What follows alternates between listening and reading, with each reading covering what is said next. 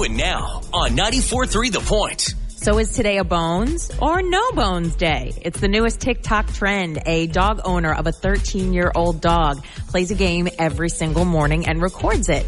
Will his dog stand up valiantly and take on the day, or will he plop right back into bed and say, I'm thinking more tomorrow? It's almost like a weird dog-related version of Groundhog Day. Take a look on the 94.3 The Point app. It is probably one of the most adorable trends we've had yet.